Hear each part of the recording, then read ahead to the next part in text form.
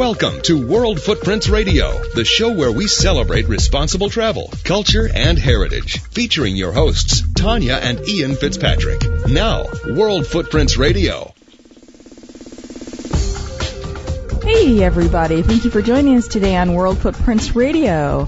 Are you leaving positive footprints today? Join us. We're your hosts, Tanya and Ian Fitzpatrick, and we are broadcasting about South Africa today. South Africa is our destination. Indeed, it's our destination, and the World Cup is going on right now in South Africa, and we're putting a spotlight on South Africa and soccer. And this time it's an organization that's using soccer to transform lives and communities throughout South Africa. The organization is Grassroots Soccer, and it uses the power of soccer to educate, inspire, and mobilize communities to stop the spread of HIV and AIDS. And today we'll introduce, once again, Dr. Tommy Clark, a pediatrician and the executive director of Grassroots Soccer. And then we'll pass the ball to someone who's on the front lines in South Africa for Grassroots Soccer, Phil Johnson, and learn more about his experience in the Rainbow Nation with Grassroots Soccer as he joins us from South Africa. He may even have some insights on the South African national team, best known as Bafana Bafana, and the Vuvuzela, which we'll explore with him, and we'll talk about that some as well. And remember, if you've got a question or comment, write us at comments@worldfootprints.com. And of course, as always, we look forward to connecting with you during the week on our social networks, Facebook, YouTube, great YouTube channel we created, and Twitter. And you can find all of those great networks on our website at worldfootprints.com. And another way you can also find us is on our new mobile platform. You can now listen to World Footprints Radio on any mobile device, whether it be a Palm Pre, iPhone, iPod Touch, BlackBerry, Android. You can take us with you on the go just by downloading the World Footprints app from Stitcher.com. That's STITCHER, and I only spell it because I misspelled it the first time myself. Yeah, this is such a cool application, and, we aren't necessarily first movers with this stuff, but this Stitcher device is pretty cool, and here's it on an iPod, and it's great quality, and it's just a great way to follow us, whether you've got an iPod, iPad, or listening from your own computer. It's a wonderful thing, and you can go into Stitcher.com, follow the culture and lifestyle category, and look for the traveler, and there you will find World Footprints. Our next guest is using the sport of soccer to do some good in communities in South Africa. Dr. Tommy Clark is a pediatrician and the executive director of Grassroots Soccer, a nonprofit organization that uses the power of soccer to educate, inspire, and mobilize communities to stop the spread of HIV. Born in Scotland, where his dad played for the Scottish national team, Tommy moved to Zimbabwe at age 14. After playing soccer at Dartmouth College here in the States, he returned to Zimbabwe to teach English and play professional soccer. And after several years of playing soccer, Tommy returned to the U.S. where he enrolled in Dartmouth's medical school.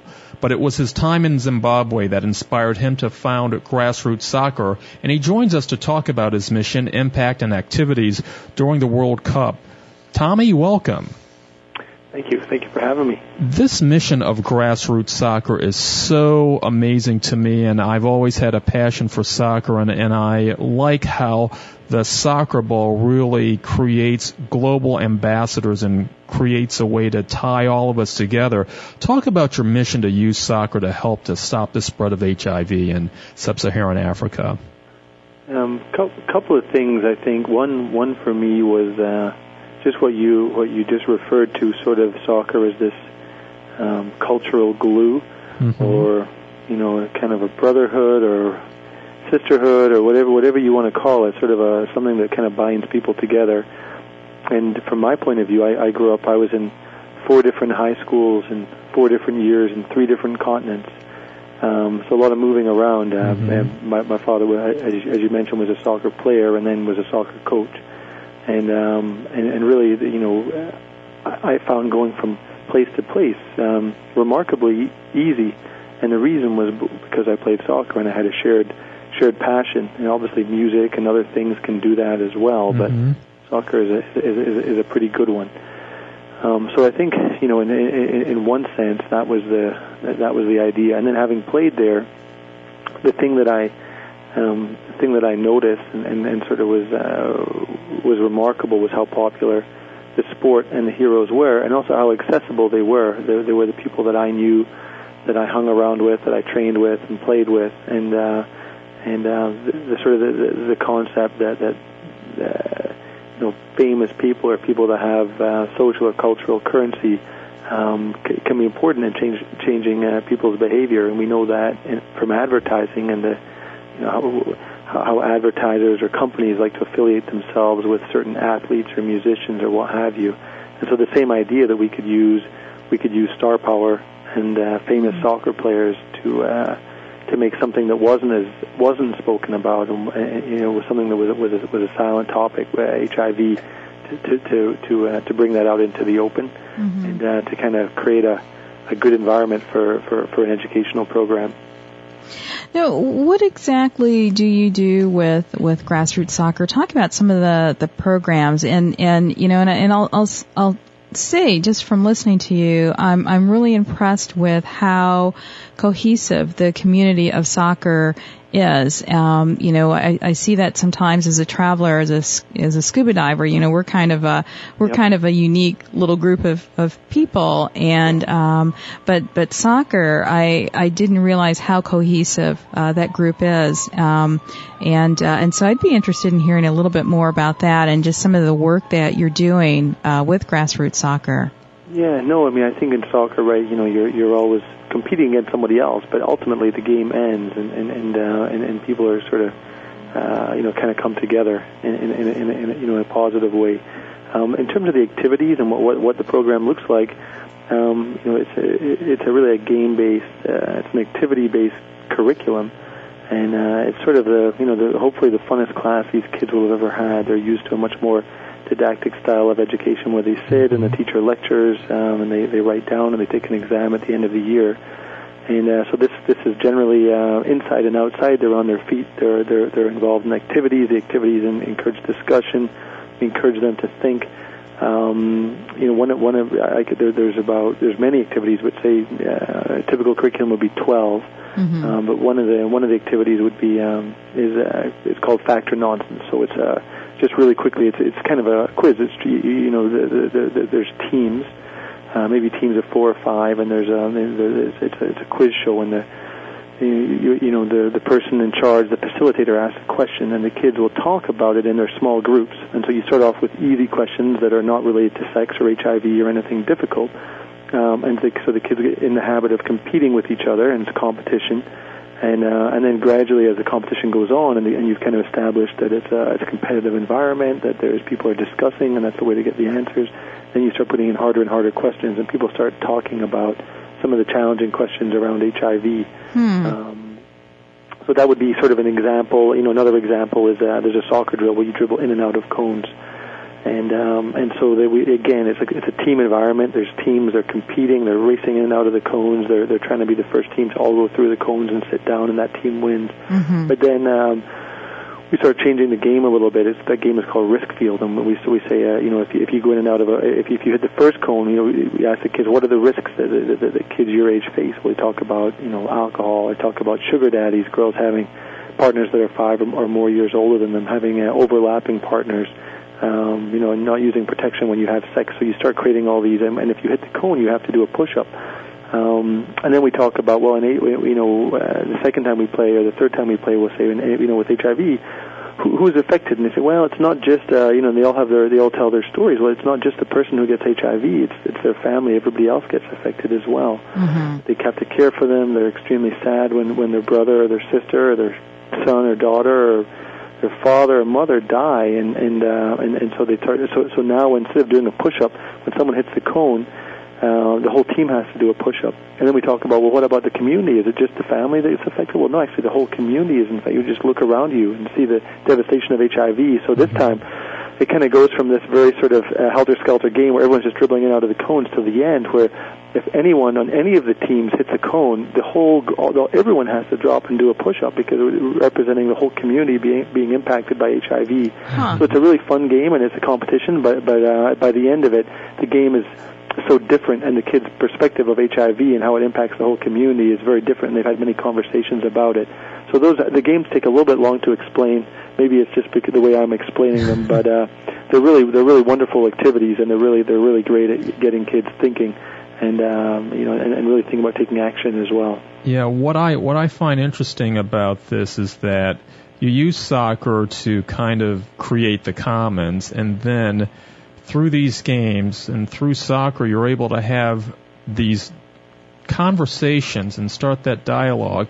Talk about some of the things you've got to overcome with the younger people that you deal with in the program in order to deliver the life-saving message.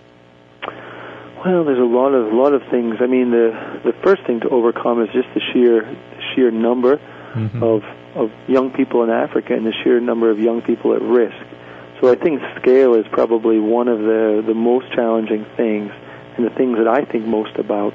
That's sort of from more of a macro level, and I can talk a little bit more about that, if appropriate. But so I think on a day-to-day basis, it depends country to country. In Zimbabwe, one of the big challenges is getting gas. From our team's point of view, is getting gas so we can get to the schools to work with the kids. From the kids' point of view, I mean, these are kids talking. They're talking about a really charged topic, something that's highly stigmatized, and they've certainly had people in their immediate family who've contracted HIV and likely died from it. So it's very I think for the kids themselves, it's a very emotional, difficult topic. From our point of view, it's challenging in terms of gas, and sort of from the organization's point of view, our goal is to educate 1 million kids. From our point of view, it's trying to think, well, how do we make sure this program gets to as many at-risk kids as we can? When we return, we'll learn about grassroots soccer from Dr. Tommy Clark as World Footprints Radio continues. Aloha! This is Danielle. Caleb. Mika.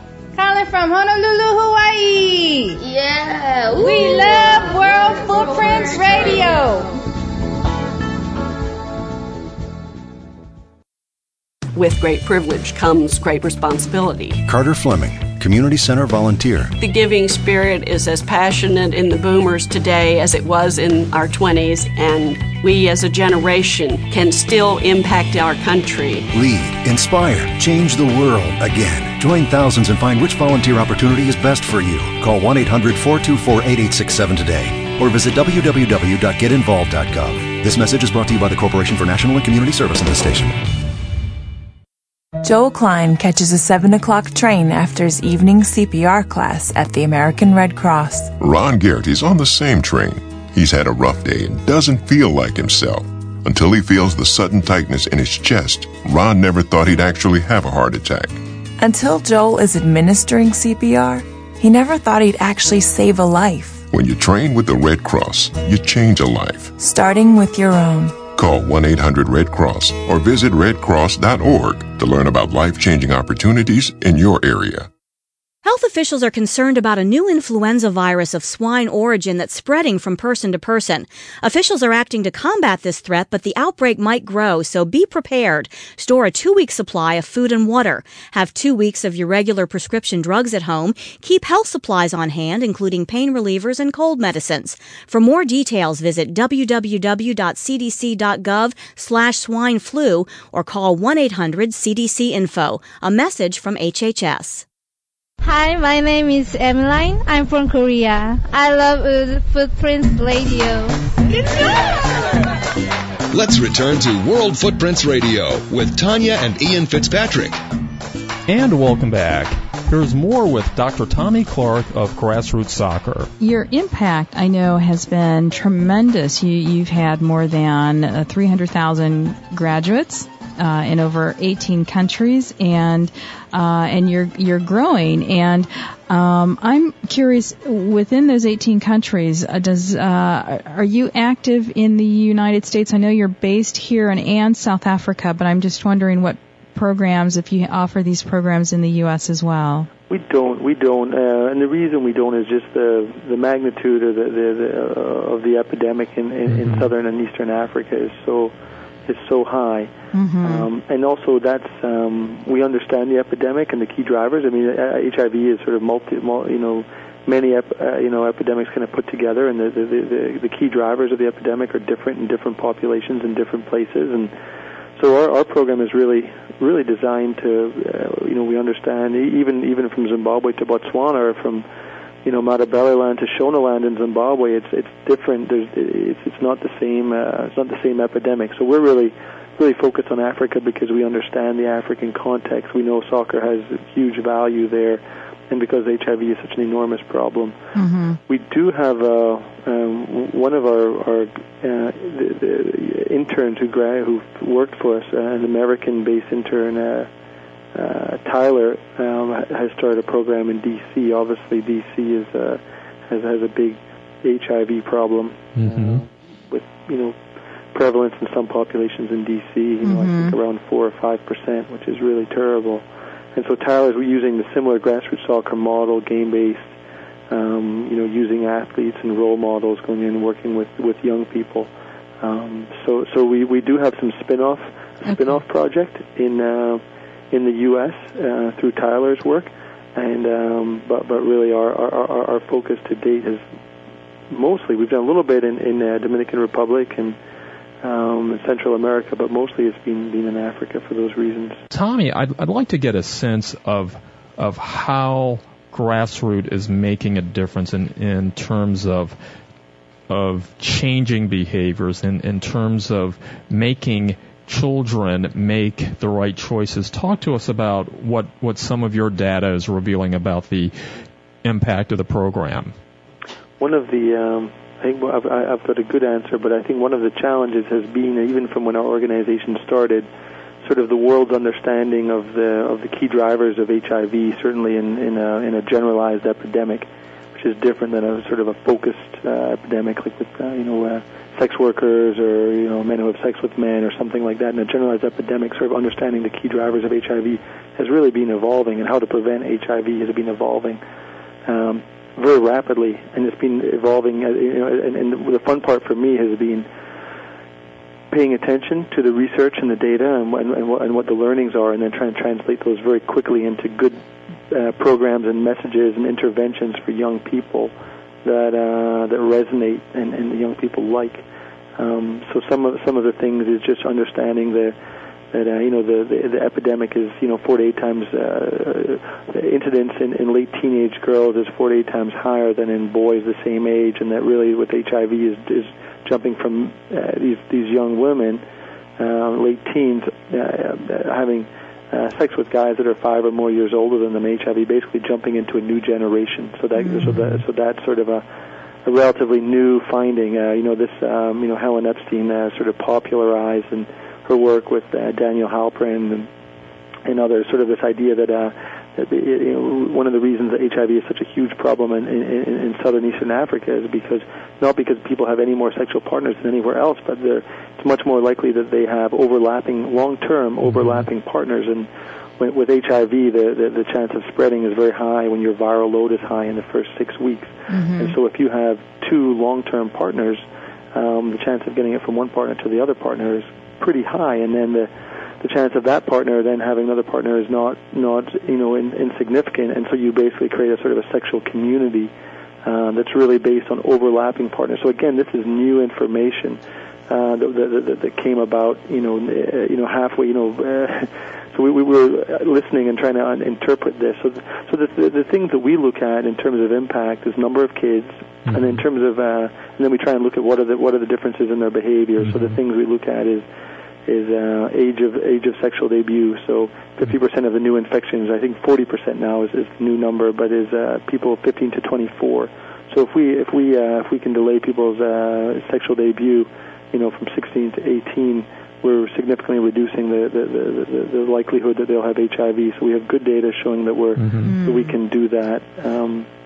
We're looking at the number of partners in a short time frame. So again, alluding to this overlapping partners. So again, kids that have gone through our program in Bulawayo, Zimbabwe are, I believe it's 6 times less likely to have overlapping partners than a control group or a comparison group that didn't go through the program. So those are sort of the things that we look at. Stigma is obviously another huge issue, and obviously much more easy to measure, at least in a survey.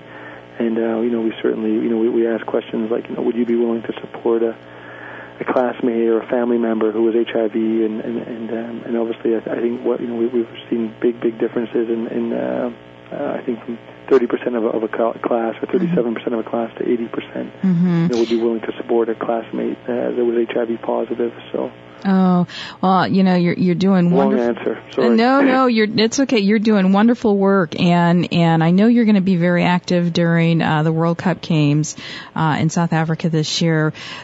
Talk to us a little about some of the activities you're going to have, and also share how some of the students, and I already know this, but for the benefit of our audience, how some of the students that will be participating in some of your activities will actually be treated to special events. Yeah, I know there's some exciting things happening for sure.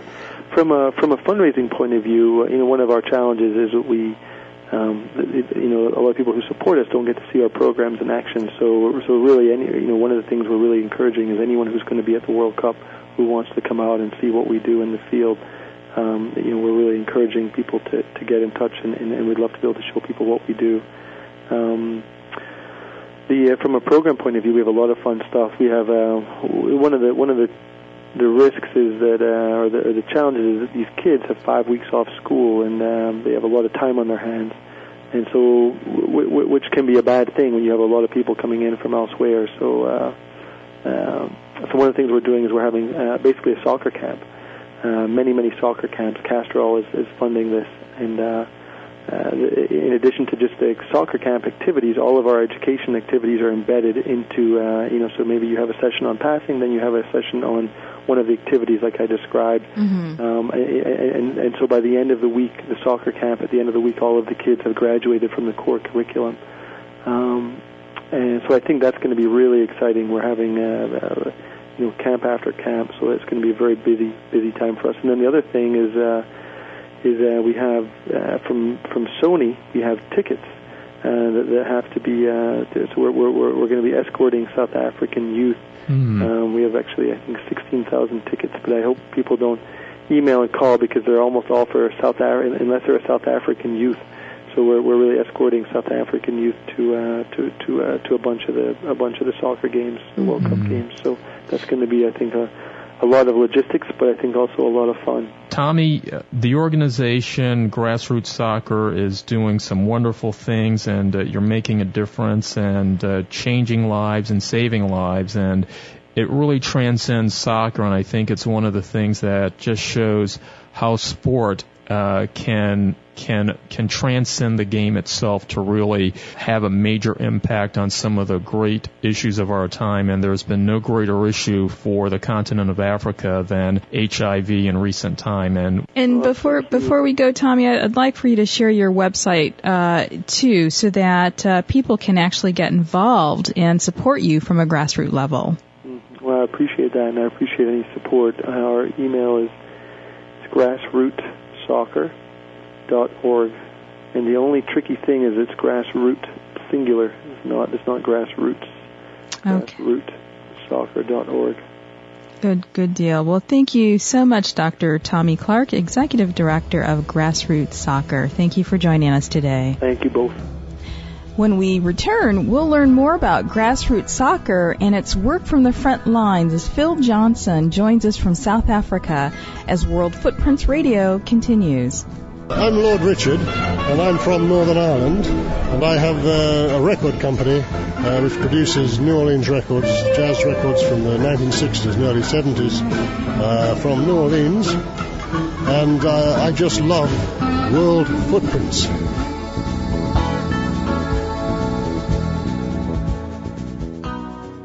Green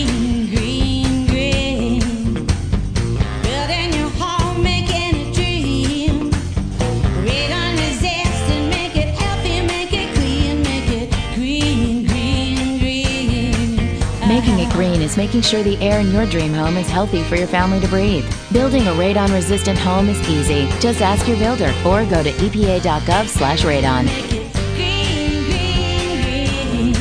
A message from the U.S. EPA. Well, he moved early. That's going to draw the yellow flag. Offsides, number 72, 5 yard. Check out this fan leaving the game. He's headed straight up the middle and right into a sobriety checkpoint. Let's see how he handles it. No, officer, I haven't been drinking. I'm the designated driver. Upon further review, this fan made the right call by being a designated driver. Sign up to be the designated driver at the stadium and always buckle up. You could follow your favorite NFL team to the Super Bowl, provided as a public service by the station and Team Coalition. What would happen if you didn't follow the established path? Would you feel scared or proud? Could you explain that helping the people of Peru improve their own community would also have an effect on your own? Would you rather make your own way or spend a lifetime saying, what if? Life is calling. How far will you go? Peace Corps. To find out more, call 1-800-424-8580 or go to peacecorps.gov. Hi, my name is Marcia Alexion, and I'm talking to you from Vancouver right now. I am originally from Brooklyn, New York. I've been living in Vancouver for about 20 years, and I love World Footprints Radio. You're listening to World Footprints Radio, awarded as the best travel audio podcast by the North American Travel Journalists Association. Here's Tanya and Ian Fitzpatrick. Welcome back. I'm sure if you've been listening to World Cup coverage as we have, watching the games on television, you've been hearing the vuvuzela, this sound when in unison it sounds like a bunch of locusts, and for some it's joy, for others it's deafening. It's just one of these things that's, kind of taken over, and FIFA's allowed the vuvuzela to be a central part of the matches in South Africa. Well, the vuvuzela kept me from a good night's sleep when we were in Durban, and I didn't have a great appreciation for the instrument not so long ago, and so I can imagine if any of you who are in the stadium can even hear this show, it's miraculous because it's a deafening instrument, and with one person blowing a vuvuzela along the beaches in Durban where we stayed, all hours of the night, just one person kept me awake. So imagine a stadium full of thousands and thousands and thousands of people blowing vuvuzelas, and even going through the streets of Cape Town, Joburg, Pretoria, all the other venues where the cup is held. I do appreciate the instrument now, but truly did not when it kept me from a good night's sleep. One of the interesting things about the vuvuzela is that it actually has its origins, some say, to the kudu, which we saw on safari in South Africa. And for those who are not familiar with the kudu, it's an antelope. And apparently, back in the mid-'60s, a man by the name of Saddam Mackay decided that he wanted to take the bugle on his bike, the bugle horn, and remove the bladder, and that may have become the first vuvuzela back in 1965. And then later on, almost 20 years after the fact, he approached an industrialist in South Africa to come up with the modern vuvuzela, to kind of stretch it out and create this global phenomenon now. And I thought we would just be hearing it during the matches with Bafana Bafana, but it's taken over every single match. You would think that the world is now, adopted the vuvuzela as its calling card. Yeah, well, I saw a lot of Americans blowing the vuvuzela, both here, both in South Africa, and I'm sure it's been there's going to be a lot coming back to the States.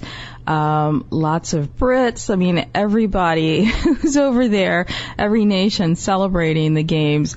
I think fans have vuvuzelas, so vuvuzelas have invaded the world.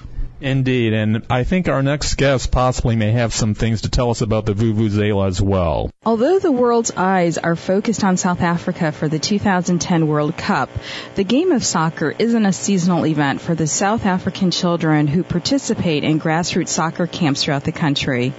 We heard about the mission of grassroots soccer from its executive director, Dr. Tommy Clark, and now we're going to speak to someone who is on the front lines in South Africa as a volunteer, Phil Johnson.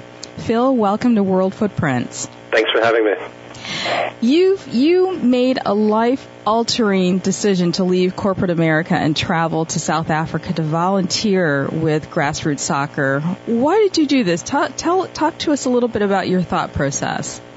You know, Tanya, I spent 3 years working in finance in corporate Manhattan, and this was after being an economics major at Bates College. And they always thought that I had my life planned out for me, you know, being an economics major, working in finance.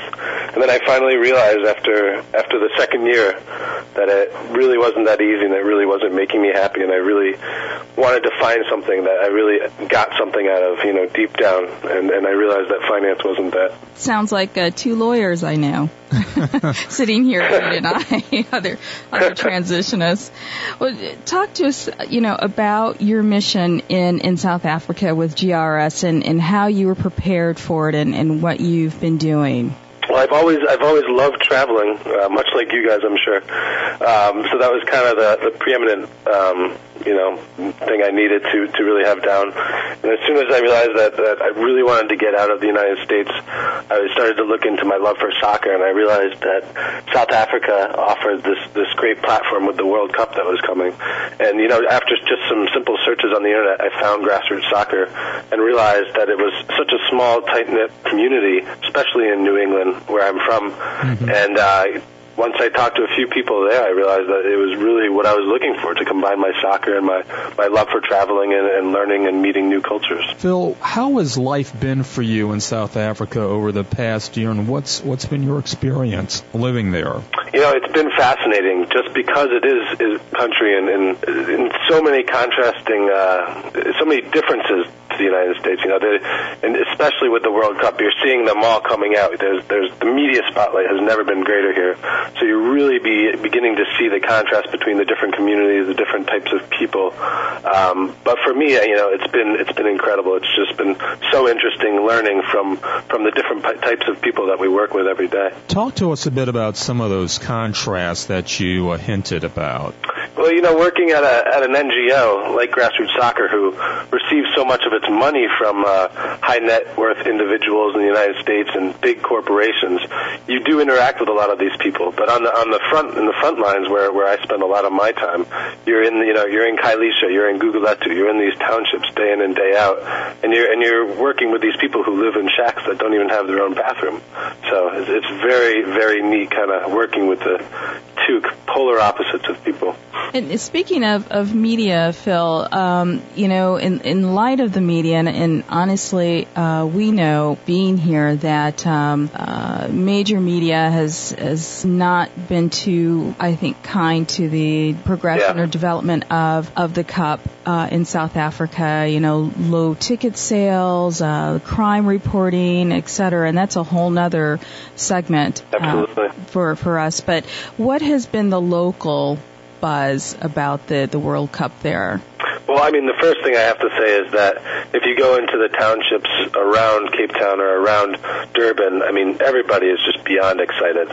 They love football. Football is life for them. Bafana is their team, and they're going to follow them no matter how low FIFA says they're in the rankings. I can't even, I mean, once they get out those vuvuzelas and once they put on the crazy hats that they all wear, and they have these big telephones that they bring with them to games, it's literally insanity how much they love their soccer, and they're not going to let the media get in the way of this.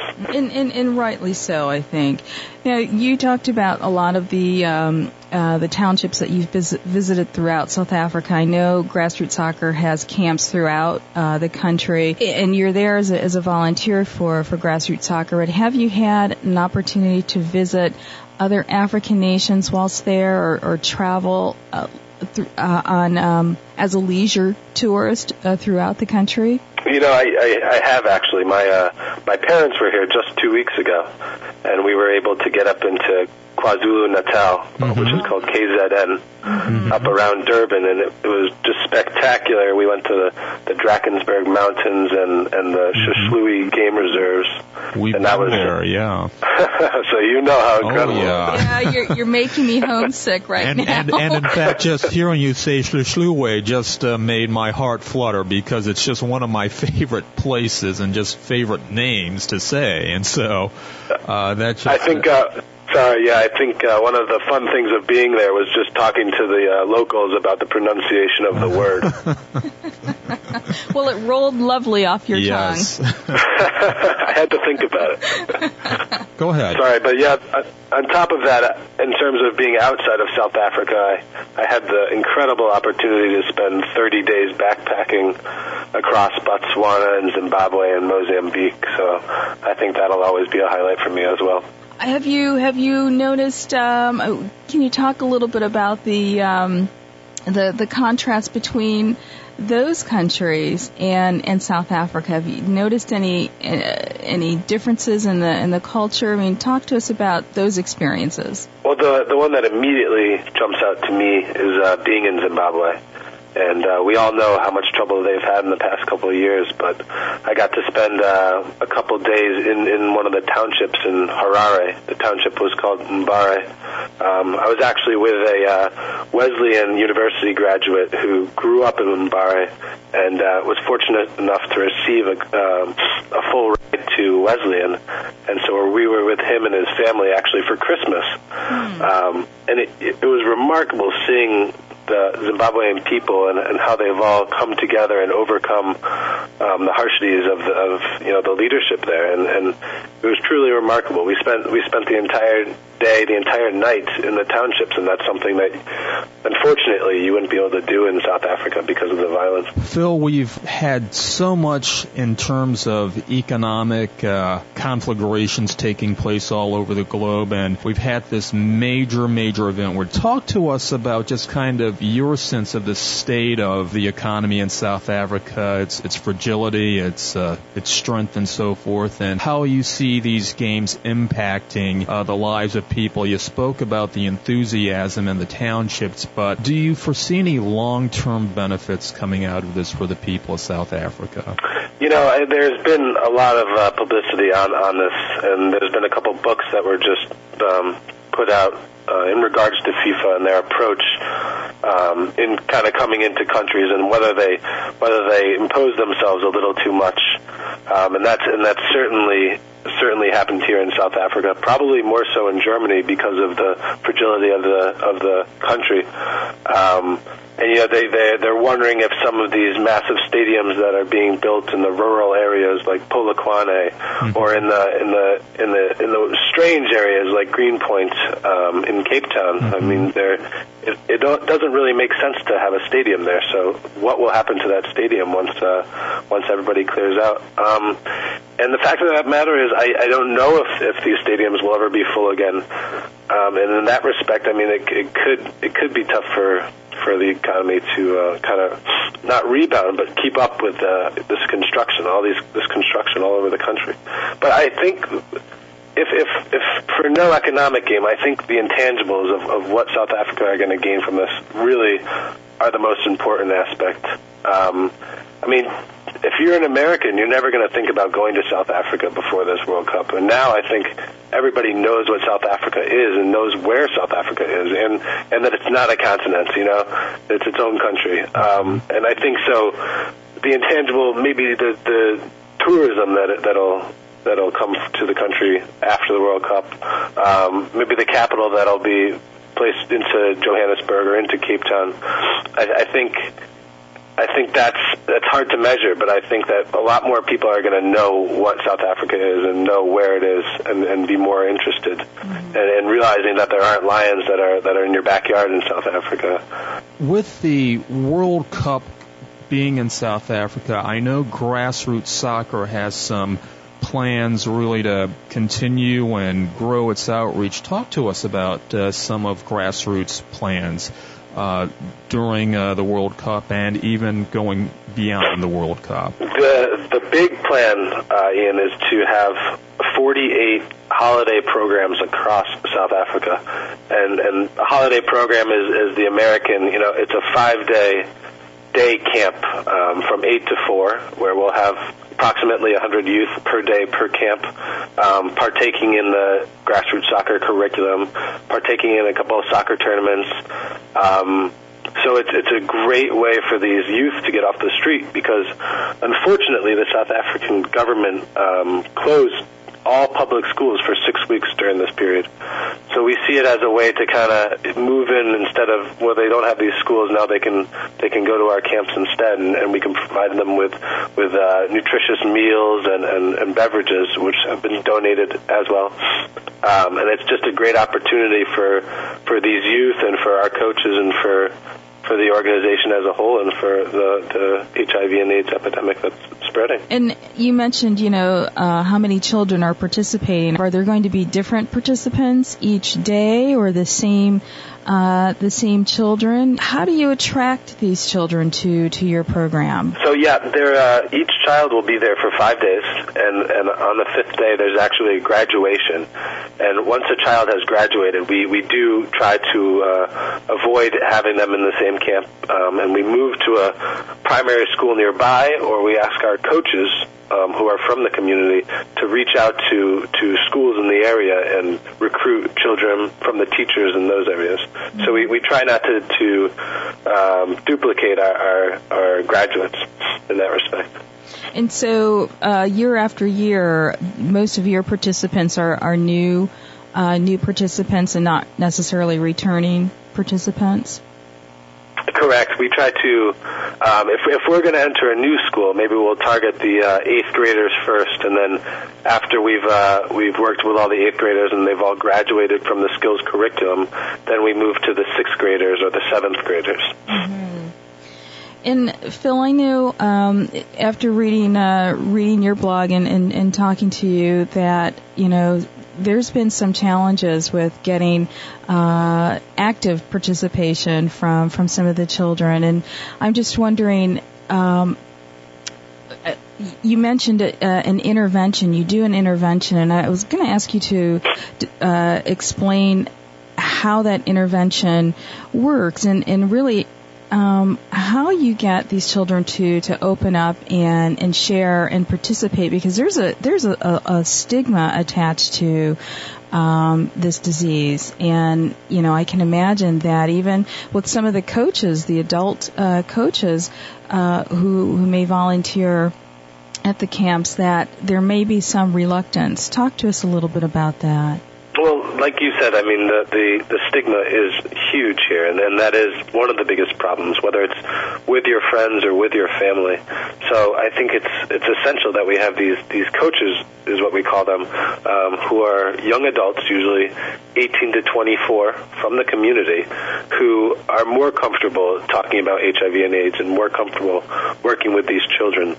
So basically, the way most of our different interventions work is that the coaches will be working with a group of say 20 of the youth who are in 6th, 7th, or 8th grade usually, and the one in particular that I think you were referring to is called My Coach's Story, and basically it starts off with the kids in a half circle around the coach, and the coach actually talks about a story that is really important to him, really shaped who he is today, and really allowed him to grow up and allowed him to overcome sometimes the stigma of HIV and AIDS, because in so many of these occasions, the biggest story in this coach's or in the youth's life is something related to HIV and AIDS. Mm-hmm. So in this respect, this is just one example of how it allows the children to see that, hey, listen, this coach is talking about something that I would never have talked about, but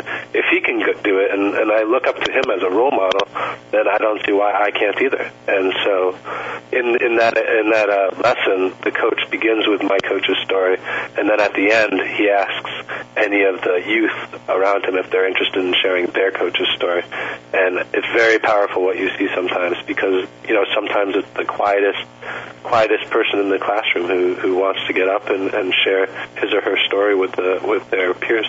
In fact, there's a young girl by the name of Tombi who actually did just that.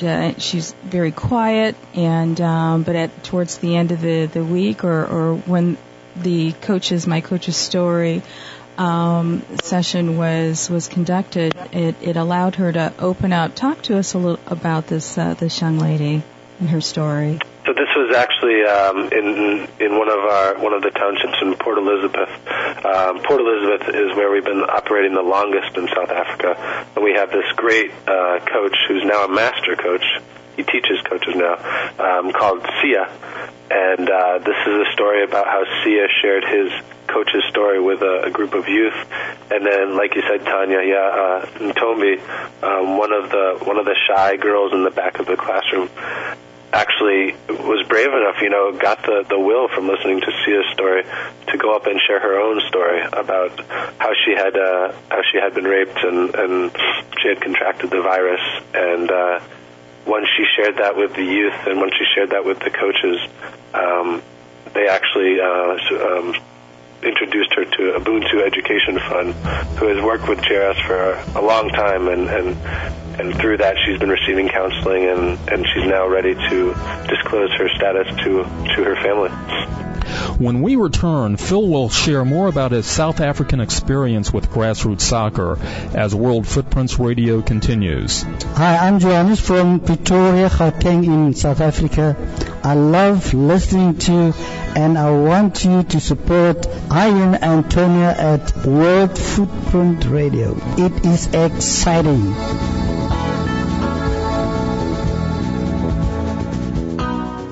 Tom Gilmore lives on a farm. There's a storm on the way, so he's boarding up the windows of his house. Haley Williams lives in an apartment. It's a beautiful day. She's making her usual monthly donation to the American Red Cross. Tom doesn't know a tornado will leave his family with no place to go. Haley doesn't know her gift will help give Tom's family shelter. When you support the Red Cross, you change a life. Starting with your own. Call 1-800-RED-CROSS or visit redcross.org to learn about life-changing opportunities in your area. Hi, my name's Jennifer Jones and I'm from Glasgow in Scotland. I love listening to the World Footprints Radio show online. This is World Footprints Radio, celebrating responsible travel, culture, and heritage. Here are your hosts, Tanya and Ian Fitzpatrick.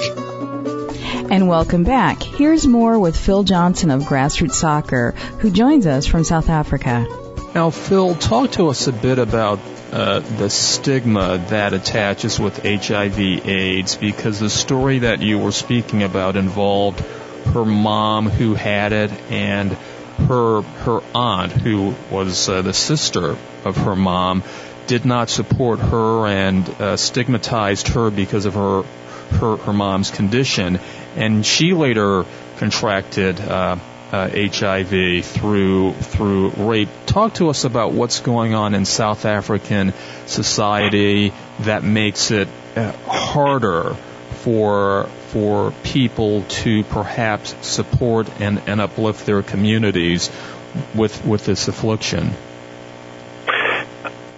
I think it all actually goes back to the reason that grassroots soccer was established in the first place.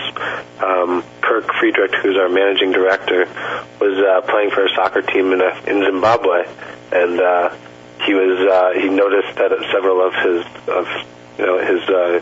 co-players disappeared, and when they asked what had happened, it was he got sick or he got an illness. No one could actually bring themselves to say they were sick with HIV and contracted AIDS, and I think that's come into South Africa. There's a little girl grows up and she can't talk to her mother or her father about why people are dying around her, and it's extremely difficult. I mean, I feel like they bundle everything up inside, and it's something that's so important to discuss, just so you can realize how to prevent it and realize how to stay safe, and right now, that's what we're trying to break through, and that's why a lot of these lessons are for. Phil, for you personally, clearly there are metrics that grassroots soccer is using to show its efficacy and its success in reaching children. But for you, at a personal standpoint, how are you measuring that day in and day out and long term? Well, I work in the business development aspect of grassroots soccer for the most part. But I do get to get out there and I see the big tournaments that we run frequently and the communities that come together. And obviously, it's hard to measure in the short run, but just to see how happy everybody is when they get together and how many of these events we hold and how many people get tested at these events that we hold, it's incredible to see it in person. Speaking of happy, I was just I don't know why I had this vision, but my younger brother used to do this dance to Ren and Stimpy. I don't know if you remember that commercial, happy joy, and I imagine that the kids are doing a happy joy dance because those that are participating in grassroots soccer are going to be treated to several matches at the World Cup.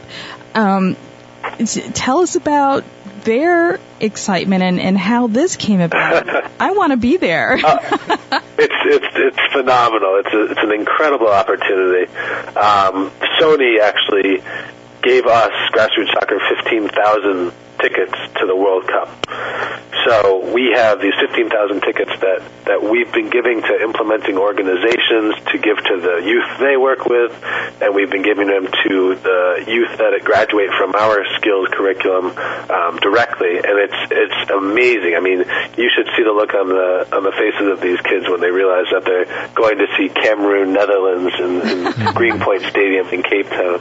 It's absolutely incredible, and it's just, we have to thank Sony so much because it's an incredible opportunity and something that they truly would never see before. Now, for you, Phil, is this going to be your first World Cup, or have you been fortunate enough to attend Cups in the past? I was lucky to go to the World Cup in '94, and I was reminiscing with my mom, who lives in Michigan. We were at the game that the U.S. played at the Pontiac Silverdome at the time, and we're just recalling how wonderful that experience was, the bus trip to the stadium, and just the excitement of being part of such an historic event at the time. I too was fortunate enough to go to the World Cup in 1994. Thankfully, my father realized how much I loved soccer in fourth grade, and made sure I attended one game. But even perhaps more of a special instance was going to the Germany World Cup in 2006, where I saw the USA lose to the Czech Republic and then lose to Ghana. But besides those 180 minutes, like I said, it's the most incredible thing to see so many different countries come together and taking pictures together, just getting a beer together and just laughing and smiling, and there's no fights. It's not like your club competitions in Europe. It's just everybody having a great time. Oh man! Now, beyond the cup, beyond the holiday camps, what's in store for grassroots soccer? Oh well, we have so many donors that have come in recently, so I think we have so many exciting plans, and we're just waiting to make sure these new grants come through. But one thing we're sure to do is not allow any of our relationships to end quickly. We're always trying to build from the ground up. We get small donations, we make small partnerships, and from there we always grow them, and it's been working really well. And even in the past 10 months I've seen it, and I think that the camps are only just the beginning, and we ran our first pilot camp in September, and now that was 6 camps, and now we have 50 camps in June. There's so many school holidays where we're going to be able to run these in the future, and I know that our partner organizations are as excited as we are. And part of that growing outreach is this one component called Girls with Skills. Talk to us about that.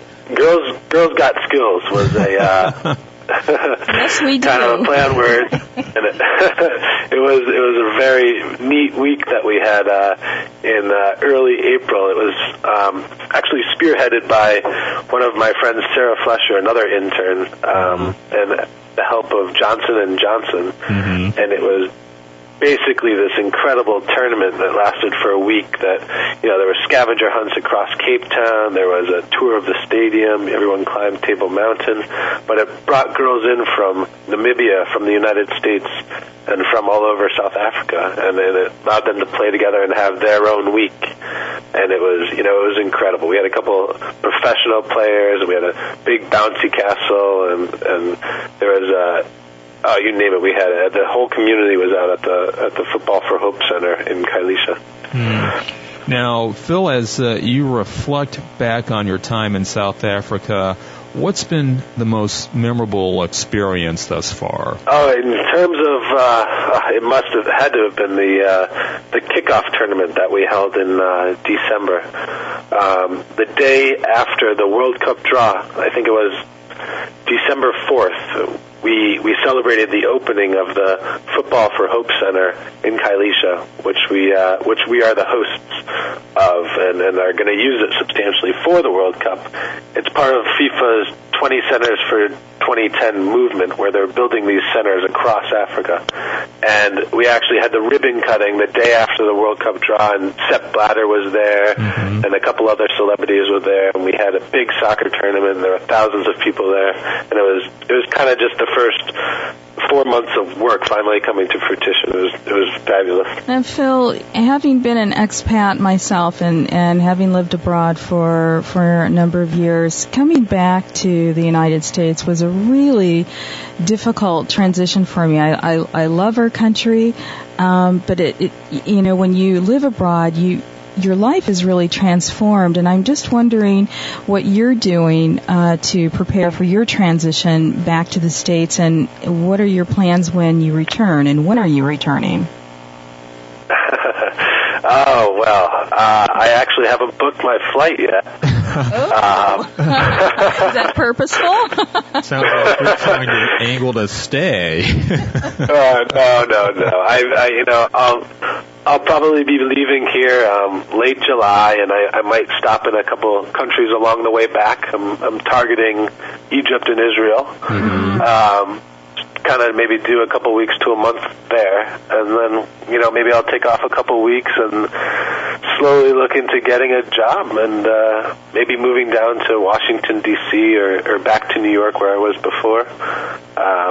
But, you know, I've learned from my 3 years in finance and my year here, and I think I know better who I am and what I want now. So that'll help me along the way. And you're coming back, I would imagine, and I'm just projecting my own experience here, but I would imagine you're coming back just a much more complete person.